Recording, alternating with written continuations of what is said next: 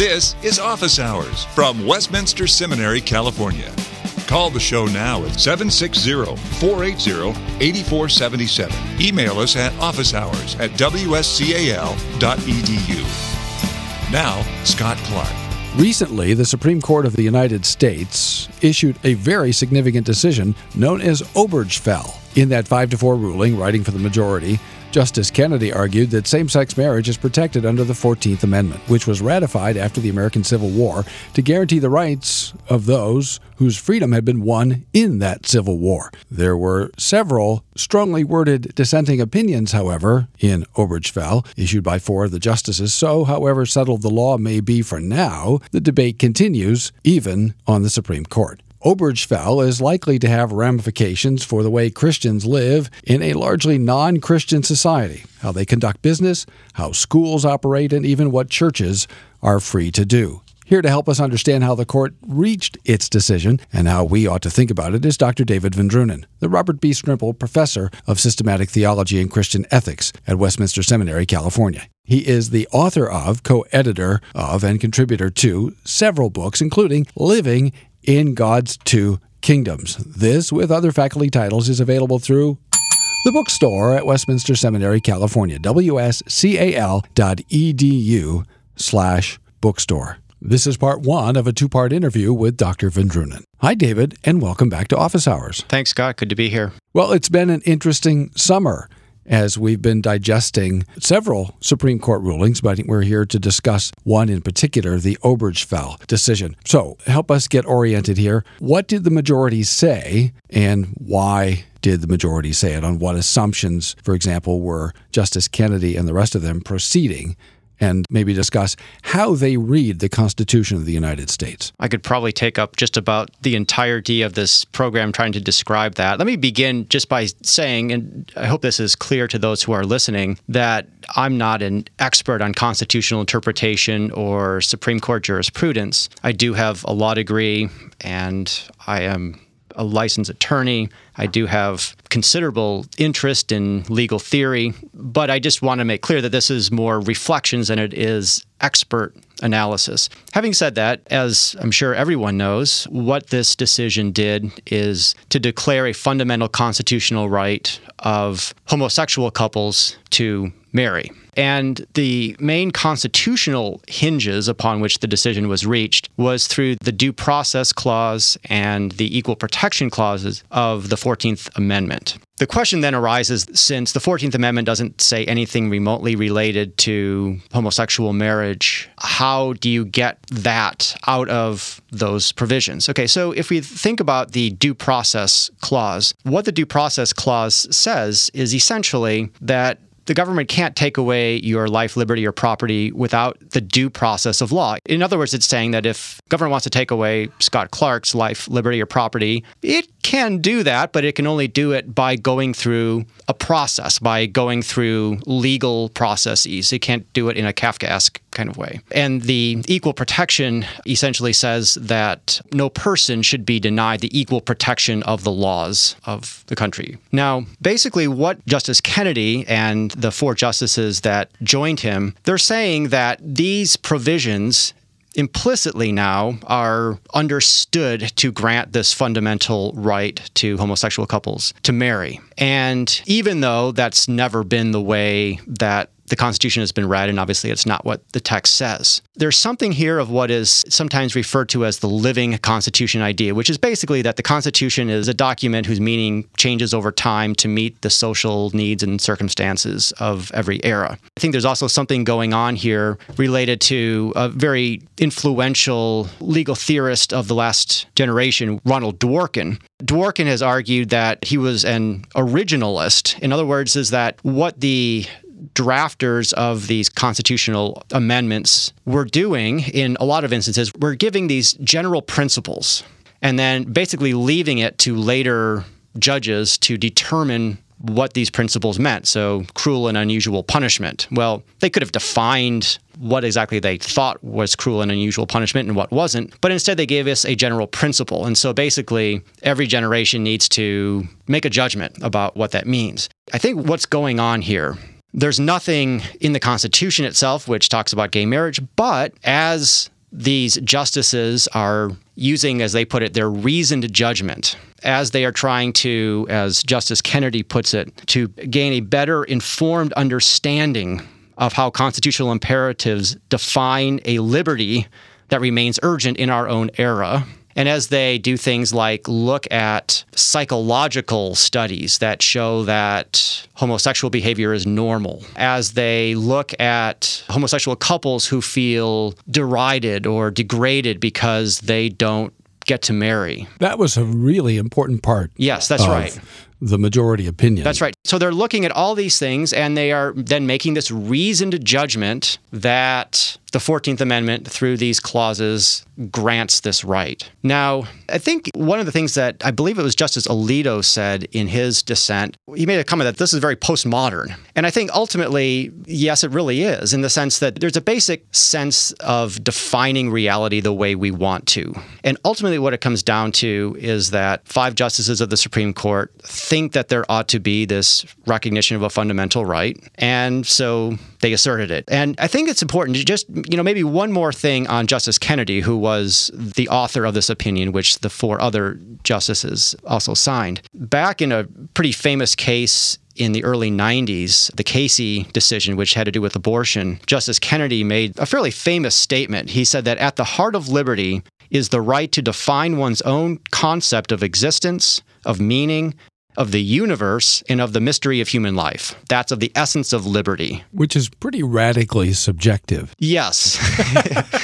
Yes. But I think you can see that same spirit is coming through here. Basically, liberty means you can define the world the way you want to define the world. And Justice Kennedy made a statement in this recent case where he talks about a liberty that includes certain rights that allow persons to define and express their identity.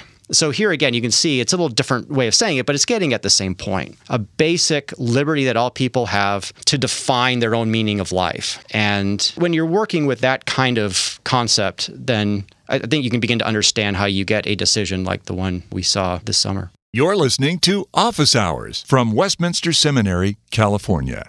And then on the other side, you have justices saying, wait a minute, there are lots of objections to this way of proceeding. For one, as a matter of history, even though, for example, and I'm not saying that any of the justices argued this in detail, but this is a novel definition of marriage or a radical redefinition of marriage. Even pagans, ancient pagans, for example, the Romans may have permitted something like civil unions, didn't define marriage in this way. Marriage in the West or in the ancient world has never been defined this way. In fact, as late as 1973, the American Psychiatric Association listed homosexuality, now not talking about marriage, but just the practice of homosexuality, as a mental illness, so that it was widely regarded as sort of a psychological dysfunction. And now, not only do you have a right to be homosexual, but you have a right to redefine marriage. It's a remarkable turn of events. So here's the question. Is this decision as radical as it seems? And if it is, how radical is it? I think it depends on whether you take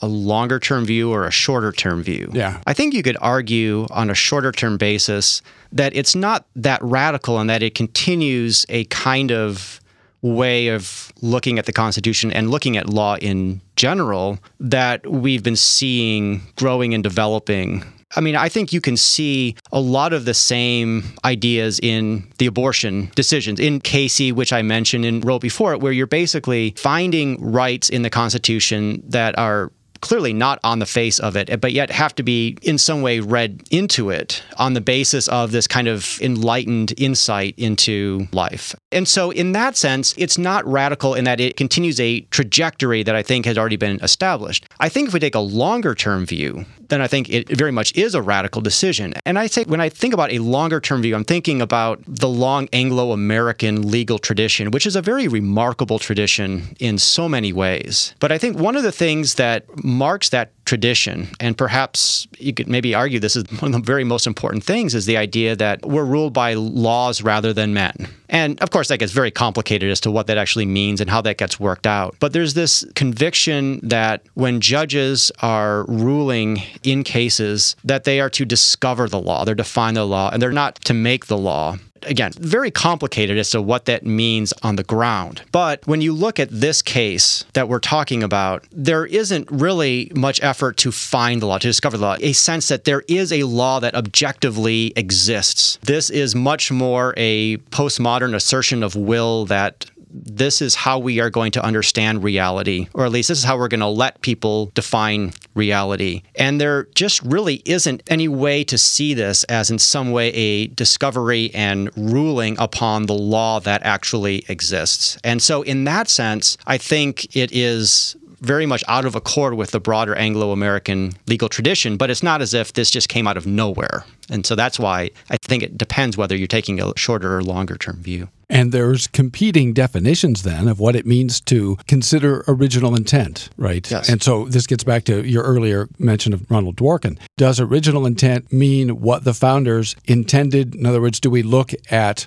what the language meant when it was used, for example, cruel and unusual punishment? That almost certainly would have included, for example, being drawn and quartered. That was the kind of thing that they were thinking about in the 18th century, because those are the kinds of things that had been done in Europe before the founding of the New World and the New Republic. Today, we're arguing about whether giving somebody the right cocktail of drugs so that they don't have any sensation at all as they die constitutes cruel and unusual punishment. So we're not really asking ourselves, well, when this language was adopted by the founders, what did it mean? And so these are two sort of radically different definitions of what it means to consider original intent. And this is something the listener can understand easily. Just think about how he understands his Bible, right? When you pick up a text, you don't ask, well, this is an interesting phrase. How should I receive this phrase in my current context and define it? We ask, no, when Paul says X, what did it mean in the first century in his original context? So it's not as if there isn't a fairly well-established approach to reading texts in their original context. That's true, although at the same time, I would not want to go on record as saying that this is a very easy, simple debate. I think there are a lot of very subtle and nuanced debates about how to interpret a constitution. And of course, as you know, you wouldn't deny that whereas the scriptures are inspired and God inspired them to be written for the purpose that we, even here today in the early 21st century, would be reading them and spiritually profiting from them. The authors of constitutional amendments and of all sorts of other laws are not infallible. And so, for example, I'm not a big fan of the way that Justice Scalia always approaches. He takes a very positivist view of law, and I don't know if you want to talk about his or the other dissents.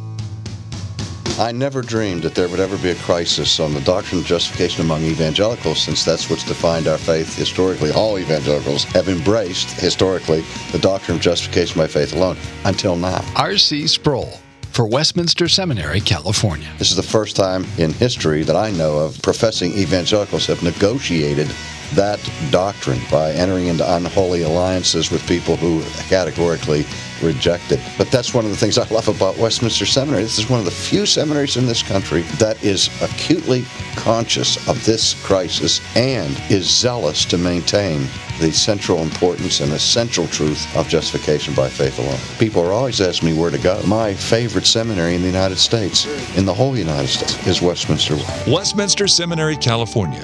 WSCAL.edu. 888-480-8474. Westminster Seminary, California. For Christ, His gospel, and His church.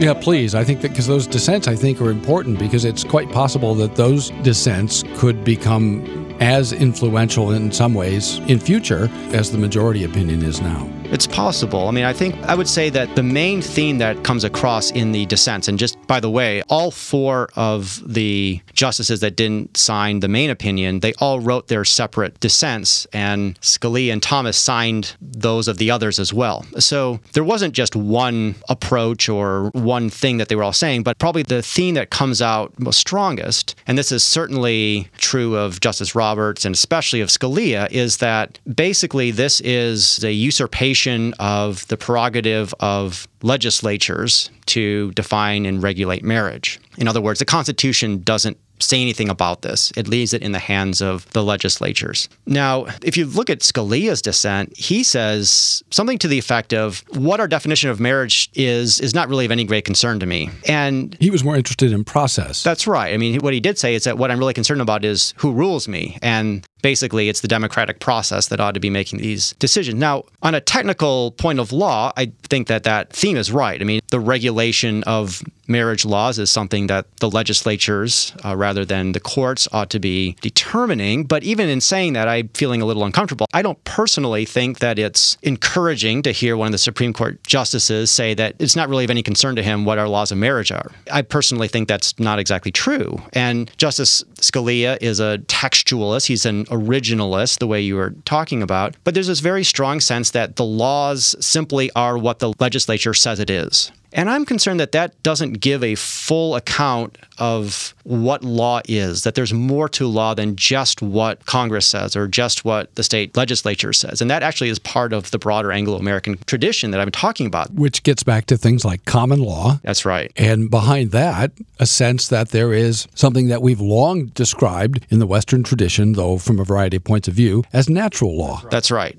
The common law, very, very important, a kind of an unwritten customary law that's been extremely important for the development of the English and now the American political traditions. Can you give us some examples of the way common law might function? How might people recognize common law? Well, basically, common law was a law that was never originated in Parliament or in Congress. Common law was a law that was built up over centuries of time as courts wrestled with real-life, concrete cases and were seeking to do justice in these cases, and developed rules and practices and ideas that were understood to be that which governed the concrete, practical common life of the people of the realm. And the common law liberties that were recognized over time were very, very important at the time of the American founding, for example. You know, people like to talk about, well, are they getting these ideas from Locke or some other Enlightenment philosopher? Well, a lot of places the ideas are coming from, but what they understood to be their common law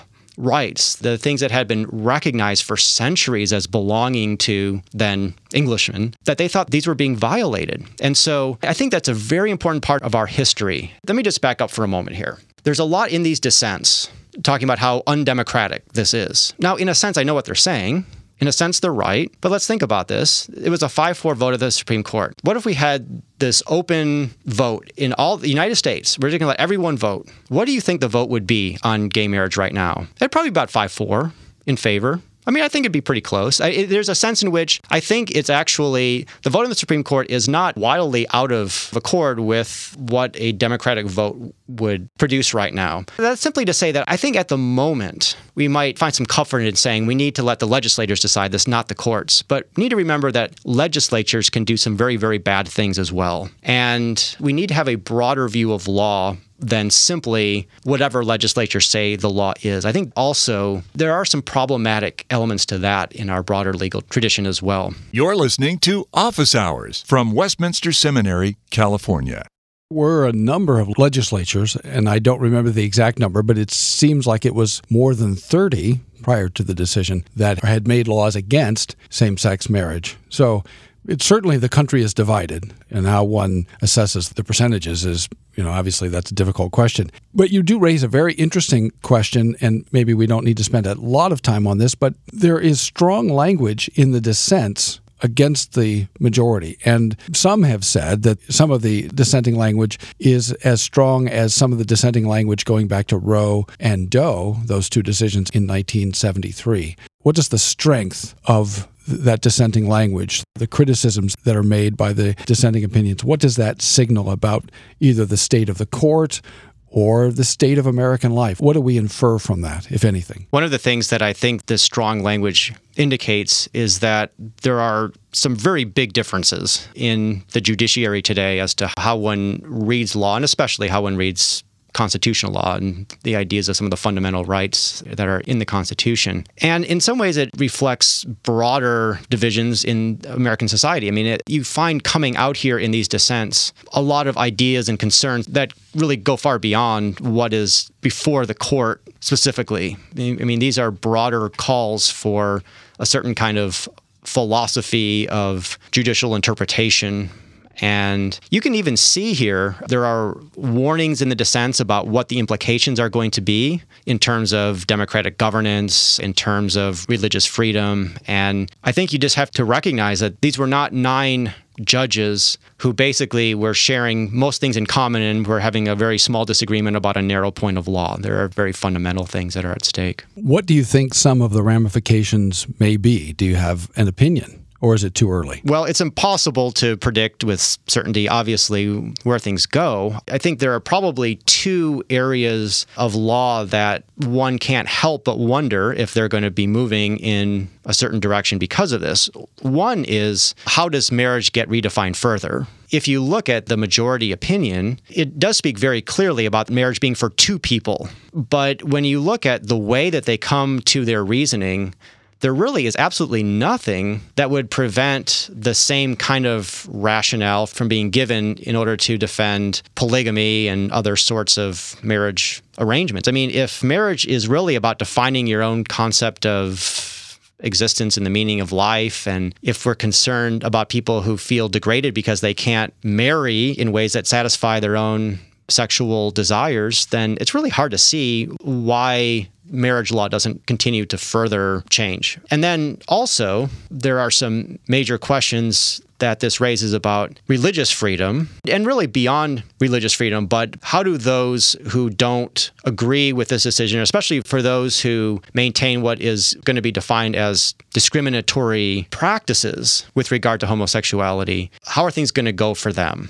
How is this going to affect, well, for one thing, private businesses, and we've already been seeing some of those. How is this going to affect religious institutions like colleges and seminaries and charities? And we've already been seeing some of that. And how is this going to affect churches?